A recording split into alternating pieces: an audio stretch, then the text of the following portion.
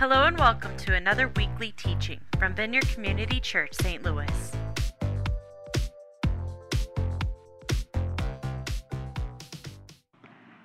We're going to be talking about the kingdom story. You know, you've heard the word king a lot lately in our church. If you think about our history, which I'm sure you guys have it all memorized, all our teachings, but in the 2022, we talked about the King, Jesus. And then we went into the Christmas series called The Unexpected King. So we've been talking about the King a lot. And then we just had a series in 23 of the people of the King. All right? So now we're going to talk about the kingdom of the King. And we're going to be on this throughout the entire summer. And it's going to be really helpful series because the kingdom has great implications when we begin to understand it and take it in. You know, we look in the Bible, and the kingdom is referred to just throughout, from Genesis all the way to Revelations. We see this theme of the kingdom. In the Old Testament, they're waiting for the Messiah King. We see the kingdom breaking through to give taste of what was coming. We see this prophecy of the kingdom coming. And then when Jesus comes on the scene, we're talking at a whole other level. We're talking about that it's like, I came to proclaim the kingdom is here, and begins teaching on the kingdom of God all the time.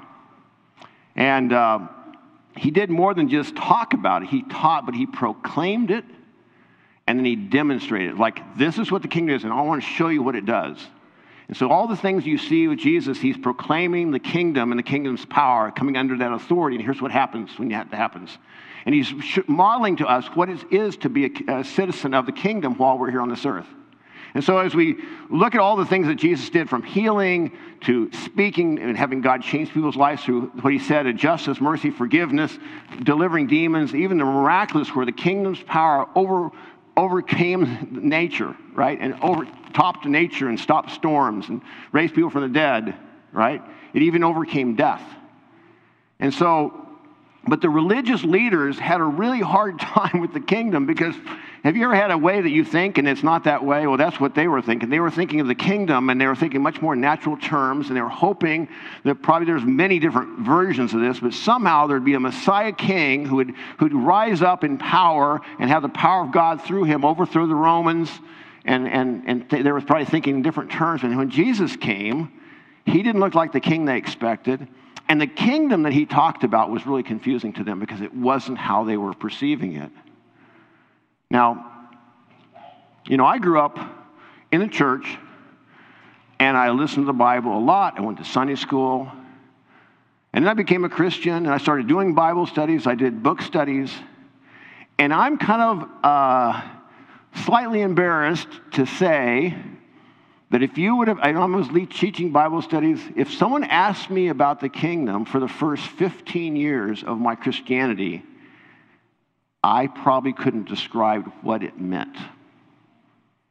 You know, I would even memorize the Lord's Prayer, your kingdom come, your will be. I didn't even understand what that really meant, right? And I'm not sure how I missed it. In fact, I remember the first few teachings, I heard people talking about the kingdom, and they were like, this is amazing, the kingdom of God. And they began getting passionate about it. I thought, you're getting a little out of balance here, you know? I mean, you just seem like talking all the time. So then I went and looked to the scripture. Oh, my goodness. There is so much throughout the scripture. It's a central part of the guy Jesus' teaching. I'm not sure how I missed it. And maybe you're there kind of as well. Maybe you're someone who hears this weird thing of like the kingdom of God, and sometimes called the kingdom of heaven. Same thing. And you think, it's just blurry to me. It's like it's up there in heaven or something, and we don't know how to get it down to here. I mean, so maybe you're in that space. Or maybe theologically, you've been in this church long enough, you kind of grasp the kingdom, but maybe you've not really ever experienced what that means at a deeper level, you know? And so, or maybe those of you in the room who have experienced the kingdom, you're not saying, oh, this boring series on the kingdom. You're thinking, yes, this is a great series because I love the kingdom. So for wherever you're at, God, I believe what he wants to do, he wants to reveal his kingdom in a clearer way through the series. And so, you know, kind of pay attention to that. Now, the thing I'd say about the kingdom, this one I'm going to talk about a lot today, is there's this thing called worldview, right? Most of you know what that is. Some of you don't, but everybody in this room, every one of you, every kid is here, you have a worldview. That means you think about something in a certain way. Annie, are you up there playing? Yeah. So anyway, signs and wonders. All right, so where was I at exactly? Worldview, thank you. Knocked off my worldview. So you basically, and the worldview comes from how you perceive, right? Now here's the thing about your worldview. You think it's right. You live according to it to the point that whatever your worldview is, how you perceive is how you make decisions and judgments, right? But of course, our worldview, because we're in a fallen world, no one has a perfectly correct worldview. We've often grown up with places where the best way I think of describing worldview is we're looking through lenses, right? And these help me, but worldview, it's like they start getting cloudy and distorted and colored, and we can't quite see clearly anymore because the worldviews that aren't correct become doing that. The kingdom of God, it causes you to see more what reality is. It's like, oh my gosh, these lenses of the kingdom of God, I can see things, right, I couldn't see before. So here's a simple example of worldview that putting into a physical realm of perception. Let's talk about perception. I have this weird thing when I go to hotels. And the thing is, I go to the hotel room, and I don't know if you ever noticed, but hotel room, they all exactly the same hallway, exactly the same carpet, exactly the same lighting. And I think, did I get a room on the left or the right? I don't know if you guys have ever done this. It's probably just an old person's thing. But I've done it since I was a kid. I come out of the room, and I'm certain my perception is I should turn right to the elevator, or left the elevator, whichever I decide. And I'm on my phone now, or whatever, I'm going along, and I run into the window, and it's a long ways down the hallway, and I realized my perception was incorrect. Now, you think that would be just enough, but the next day, I walk out, and I turn right, and then I say, there is a window there. I must turn the other way because this is taking me away from where I want to go. And then I have to start being very precise and saying, I don't trust my worldview, what is true. And I look at the window, I said, not that way, this way. And by about the time I'm leaving, I know how to get out of the hotel. All right? That is perception. And when you have a worldview, you live according to it, and you just believe it's true, but it often takes you to a dead end. All right? Let me just ask you kind of a simple question that I want you to be thinking about. Could it be that some of the dead ends, some of the things that are not working, that you keep finding are not working, are not circumstantial, are not human-based? It's not that they put the elevator in the wrong spot. Maybe your perception is distorted.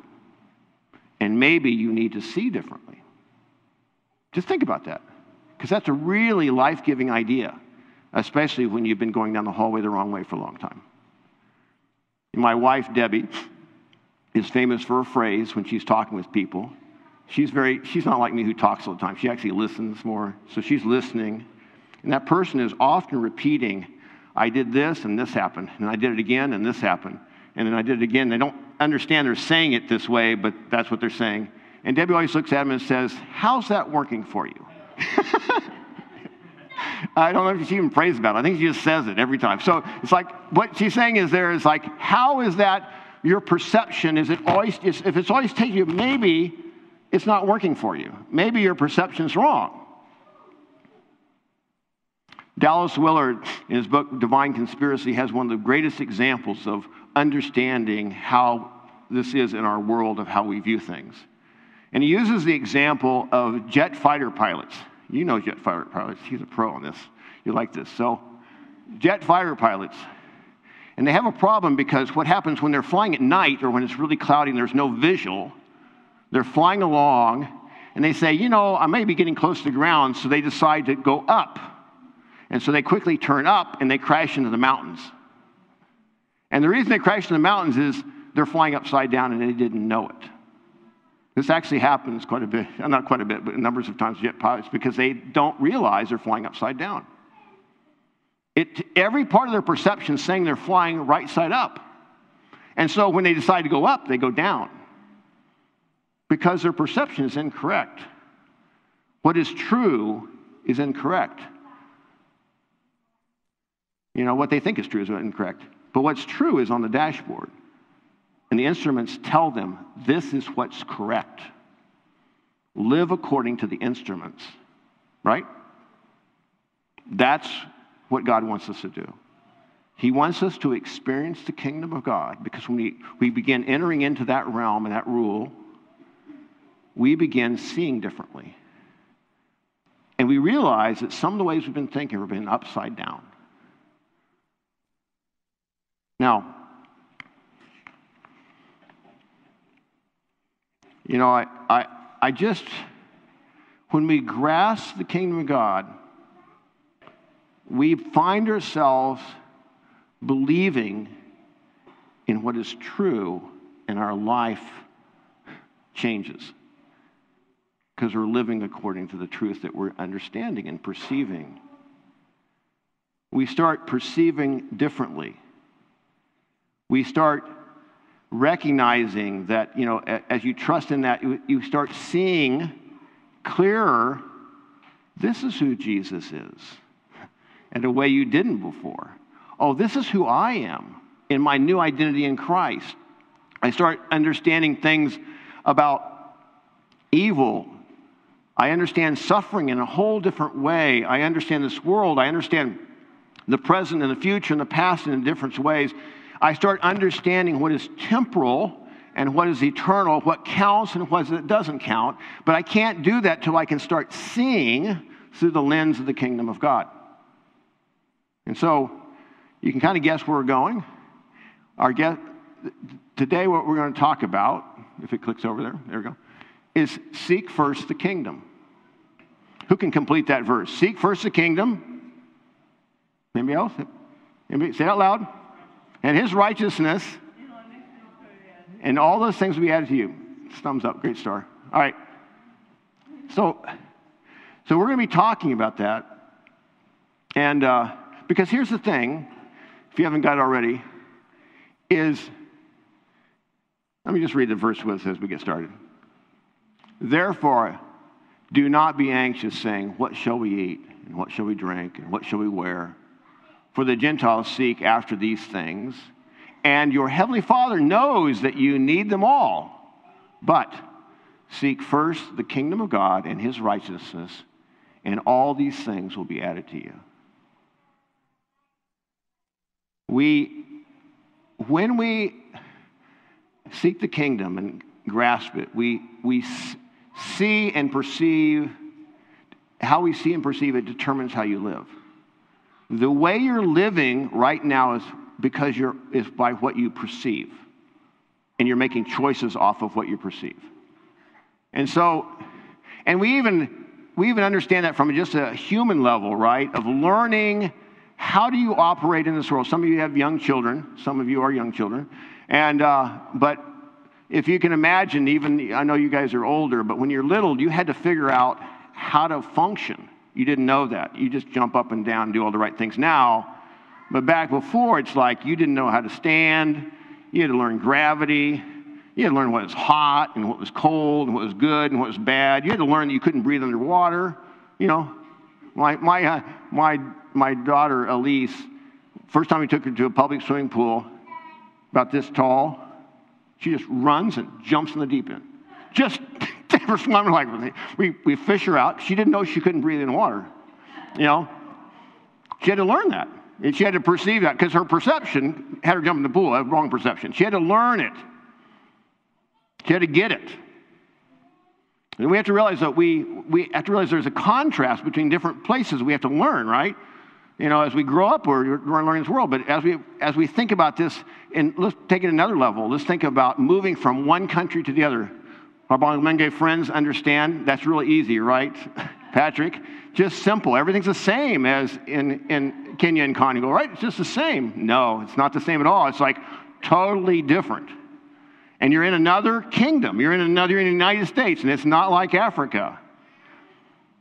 I actually had a friend. I have a friend of mine. His name's Yushitala. Some of you know him.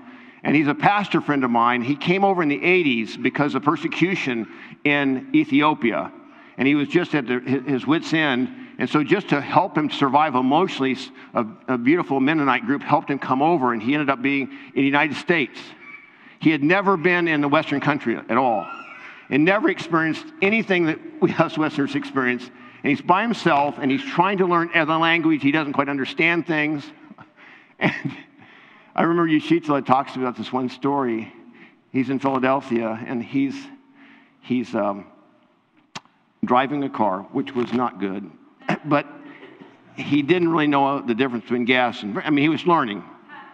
And in the middle of downtown Philadelphia, and he hit the gas. He violated numbers of laws. Anyway, accidentally, but the police pull him over. Now, he's working from a perception of being an Ethiopian, right? And they pull him over. He doesn't know the language very well. And because he's so erratic, and he's not, they look at him, and this is in the 80s when there's all this racial tension going on in Philadelphia. So he has dark skin. The police are there, and they think, So they realize, they say, why don't you get out of the car? Lights are going. Yushitala does what an Ethiopian does. He shows submission. So he lowers his head like this. And they said, hands up. And he couldn't understand him. He keeps lowering his hands down. Because in his mind, authority's here. I must submit and show that I'm submitting to authority. And he keeps getting lower and lower. Well, eventually there's multiple cop cars around him with guns drawn. And he's in Ethiopia world in his car, but he's in America. And he can't, there's a huge contrast. It was upside down from what he knew. Fortunately, he didn't get shot. Once they took him in and heard his story, they apologized, and he went back on his way. But I'm just saying, that is just at one country to another country, right? We have moved from the kingdom of this world into an eternal kingdom of heaven. And the reason Jesus talks so much about it, because it's so different to live in that world. And we have to learn to live in that world, this new identity we've received. So when you trust in Jesus, and you say, yes, I want to follow Jesus, so much happens that you need to understand. You are actually forgiven. You have now received the righteousness of Christ in place, not because you deserve it, because of God, what Christ has done. You have been adopted into the household of God at that moment, and you have entered citizenship. And your identity now is, I am a citizen of the kingdom of heaven, and that's your eternal, ongoing, and never change identity. All right? That's a pretty big change. And so the contrast is way bigger than Africa and Philadelphia, right? It's huge. In Ephesians, it says, all of us have access by one Spirit to the Father, so that we no longer are strangers or aliens. In other words, kingdom of heaven, we're strangers and aliens, but now it says, but you are fellow citizens, and with the saints and the members of God's household. You're fellow citizens now. In Philippians, he's contrasting people who live according to this world, just what perception comes that they've come up with in this world, in a temporal way of looking at things. He contrasts it with this place of being a citizen of heaven. And he basically says, the people who are living in the world are looking for the physical things and seeking after them to their shame because they've set their mind on earthly things. It says, and it goes on to say, but our citizenship is in heaven, and from it we wait a Savior, the Lord Jesus. We long to go home, but now we've become aliens to this world. We're that contrasted. And so he goes on to talk about this place in context about eating and drinking, and I'll just put this into context. It says, Seek first the kingdom of God and his righteousness. You know,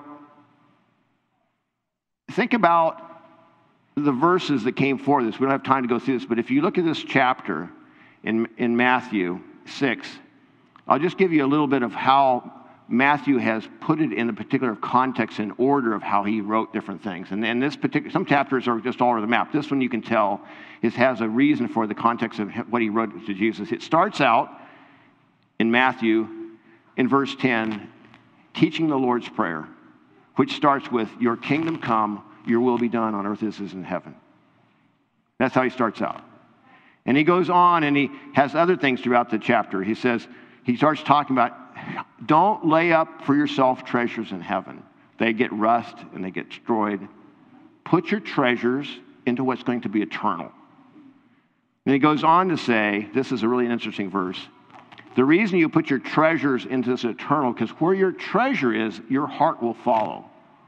Wherever your treasure is, your heart will follow. So whatever you treasure in your heart, you can treasure it and it takes your heart there. You become a part of that. Goes on to talk about the way we see, saying that, by the way, the eye, there's a lamp. Your eye's like the lamp to the whole body. And the way you see determines if your whole body is filled with light or darkness. Again, it's talking about perception and seeing the correct way. And it closes out with this place of you can't serve two masters. You can't try to love money and love God. It doesn't work. There are opposite ways of looking at worldview. If you have the world of loving money and seeking that, you can't seek the kingdom. It's contrary to that. So as you go through that, then he goes on to place, don't worry about all these things. And it continues on and says, therefore, do not be anxious, saying, what shall we eat, or what shall we drink, or what shall we wear? For the Gentiles seek after all these things, and your heavenly Father knows that you need them all, but seek first the kingdom of God and his righteousness, and all these things will be added to you. That's the context in what that is in. I love this because he's not saying that these needs that we have aren't very important. He sees them all, and he says, you need all these. It's like, but if you begin seeking those things, you can't seek the kingdom. And he's saying you got to seek first the kingdom. Isn't it good to have something simple? It's not always easy, but it's simple. If you seek the kingdom first, you're always going to be taken care of. You don't have to worry about that.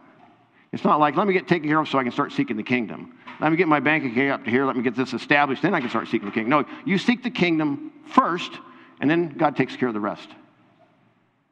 And I love it because what he's saying here is saying that we have a choice to seek the physical realm of this world or the eternal realm of the kingdom of heaven. And be wise and seek what lasts forever. Put your whole, and I would put it this way, is start treasuring it. Start seeking it first. And it's not just seeking, it's interesting here, it's like seek his kingdom and his righteousness. Because here's our tendency. We have a tendency of seeking physical things to bring us satisfaction, which God knows we need. And we have a tendency of being self-righteous and trying to justify ourselves and make ourselves okay. And it's exhausting. It's like turning down the hall every day and going to the dead end. It is a wrong way of thinking. The way we think of is understanding the way we live is we seek the kingdom of God first and his righteousness, not our own. It's the most concise, directive, helpful verse I think I've ever experienced. Like, this is just a great way to live. Because when you treasure the kingdom, you begin learning it and treasuring it, it starts changing your heart. It starts changing how you see, and you start acting and seeing differently. You know, one thing that I thought about as we were thinking about this is like, isn't this a long series? Can we like shorten this down a little bit? I mean, all summer, really? Yes. Here's why. Look in the Bible and see how much time Jesus devoted to trying to help people to understand the kingdom.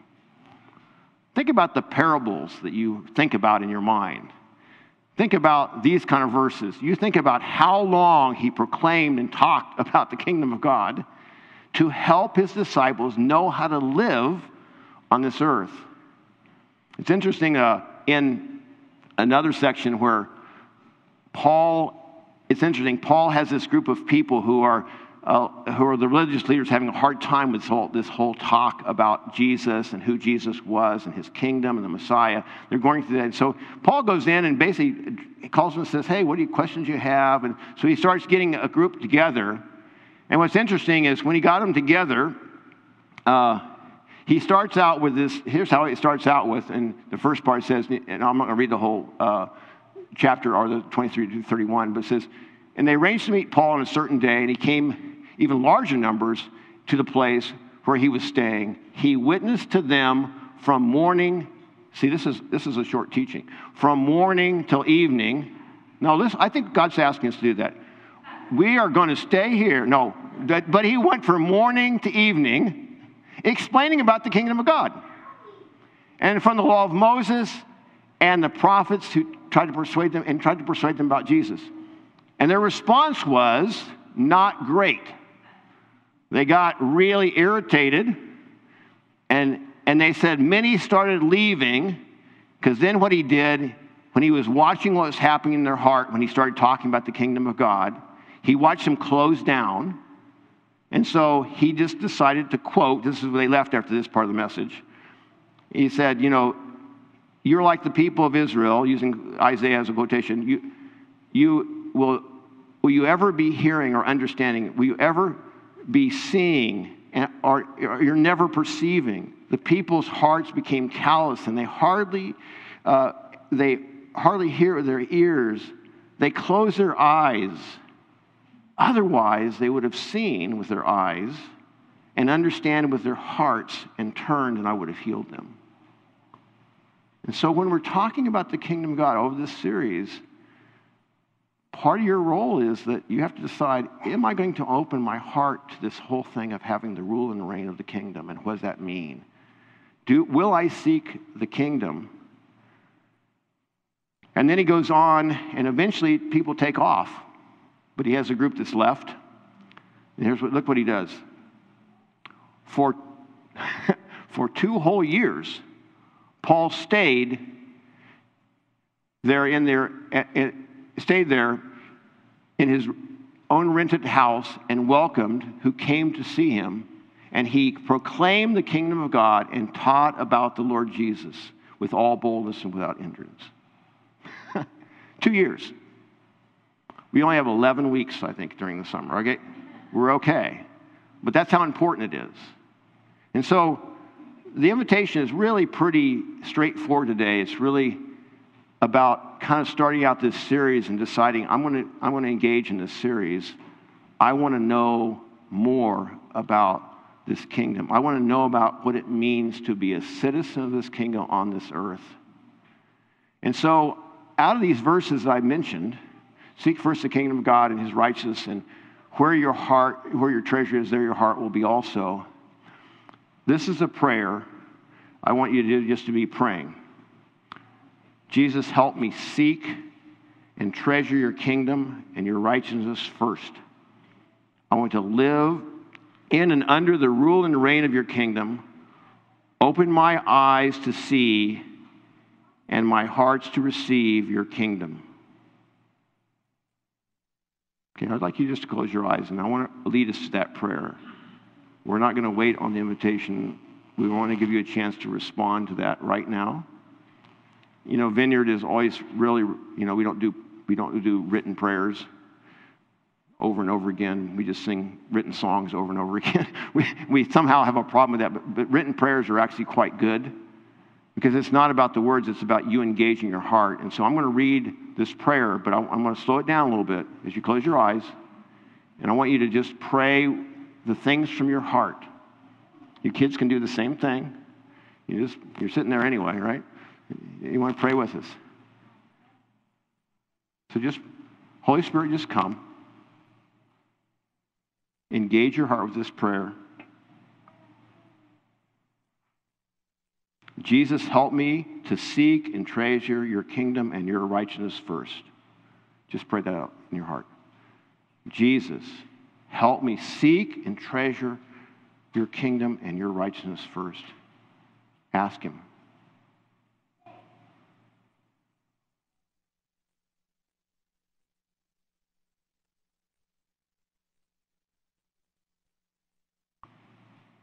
I want to live in and under the rule and reign of your kingdom.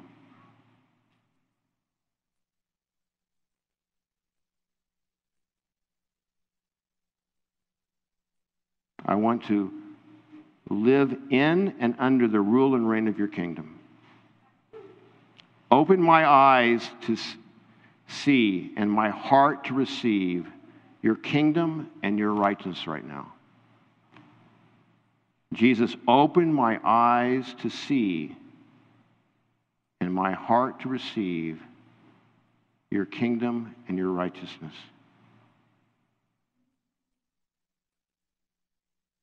Amen. The worship team can come on up. We're going to move into a time of communion. And the way we do communion is we are going to, we have these here in a basket, and we're going to ask the Tomacs, you can come up, and we'll have two servers. And they'll have the baskets here, and when we'll start a time of just a worship song. And in that song, we want you to just use that time, whether you're waiting or standing in line or sitting there, to be reflecting. And communion is it's a place of both remembering what Christ has done. The reason that we're able to come into his household, the reason we're able to be a citizen is because of what Christ has done. It was a high cost for us to be welcome into the kingdom. And that his body broken and his blood poured out was covering to the place that we could come into his kingdom. So we're remembering that, and we're reflecting on the implications of that. If he did this so we could be connected to him and to one another. And so we look at those two areas of how am I doing this way and how am I doing this way? That's part of communion. And God, is there anything I need to know during this time and to turn to you? And just renew my commitment to you, renew my commitment to my brothers and sisters, or if there's something I have against someone, how do I work to that? And then we're using it as a proclamation of the kingdom, of what God has done, and longing for his son to return so we can fully experience the kingdom. Right? So as we do that, you can be reflecting on that. And then when we get done, we'll have, we'll take it all together. I'll come back up when the song's done, and we'll do it together as well. All right? So let me just pray for our time if the Tomacs want to come on up. And the way we typically do it, if you come down the center two aisles and go around that way, it usually works a little better. And if you know Jesus, we welcome you. If you don't, this is not about church membership. This is about, if you know Jesus, please join us in this as well. Holy Spirit, we just pray, God, that you'll come during this time. We thank you for what you did for us. Just be in this time of connecting to you. We're so glad that we could be a part of one another and a part of you. Come, Holy Spirit.